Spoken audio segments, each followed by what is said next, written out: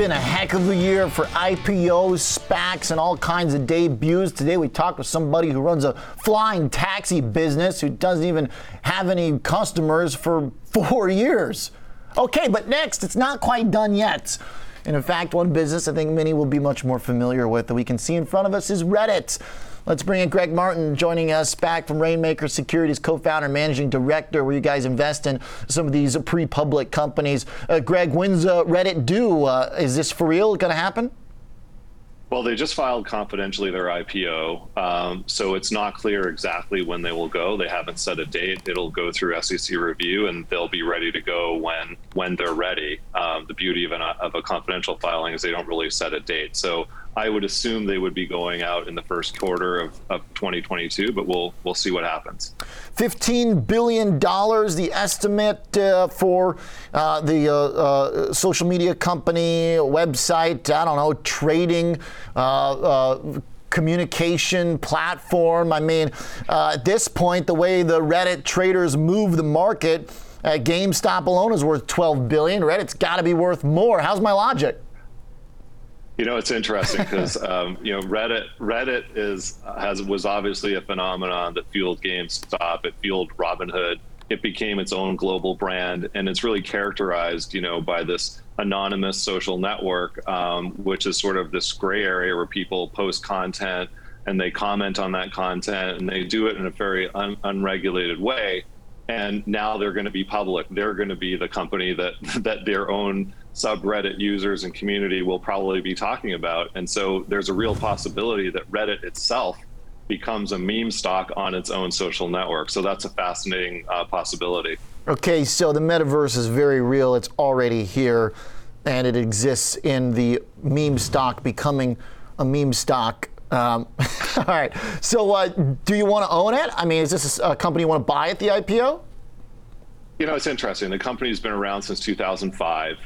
It's really, following in the footsteps of some very successful IPOs, Facebook, Twitter, Snapchat, Pinterest. These are all social networks that have become very successful. They all had the same playbook, which is build a massive user base over time and then commercialize and monetize that user base through advertising. And all four of those companies have tremendous businesses today, very profitable, still amazing growth.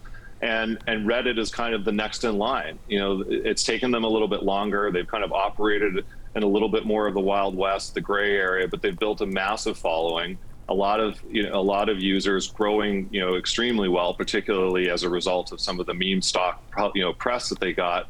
But now they have to, answer to the public markets. And, I think their revenue in Q2 was reported at something like 100 million. So they're on about a 400 million run rate. And I think their advertising infrastructure is still relatively immature, but the advertising inventory they have in theory is immense. And of course, there's a massive movement of advertising dollars, to these mediums. And so I think it's a matter of time. It's not clear whether they're a little bit out over their skis on valuation. I think their last round was 10 billion. They're talking about a 15 billion valuation now.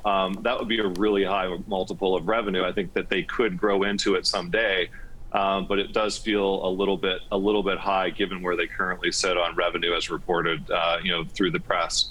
Okay. Another one that is also on our radar, GoPuff.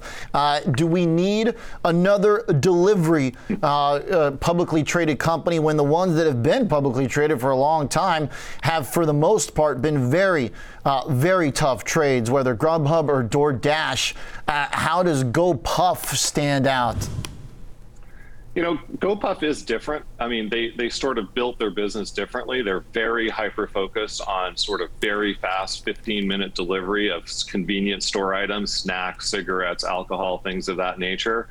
And they're vertically integrated. They have their own warehouses, their own drivers, whereas DoorDash and others, started off as just being, drivers. But you're right, there's heavy competition in this space. There's Instacart, there's DoorDash, there's Uber Eats, there's Amazon.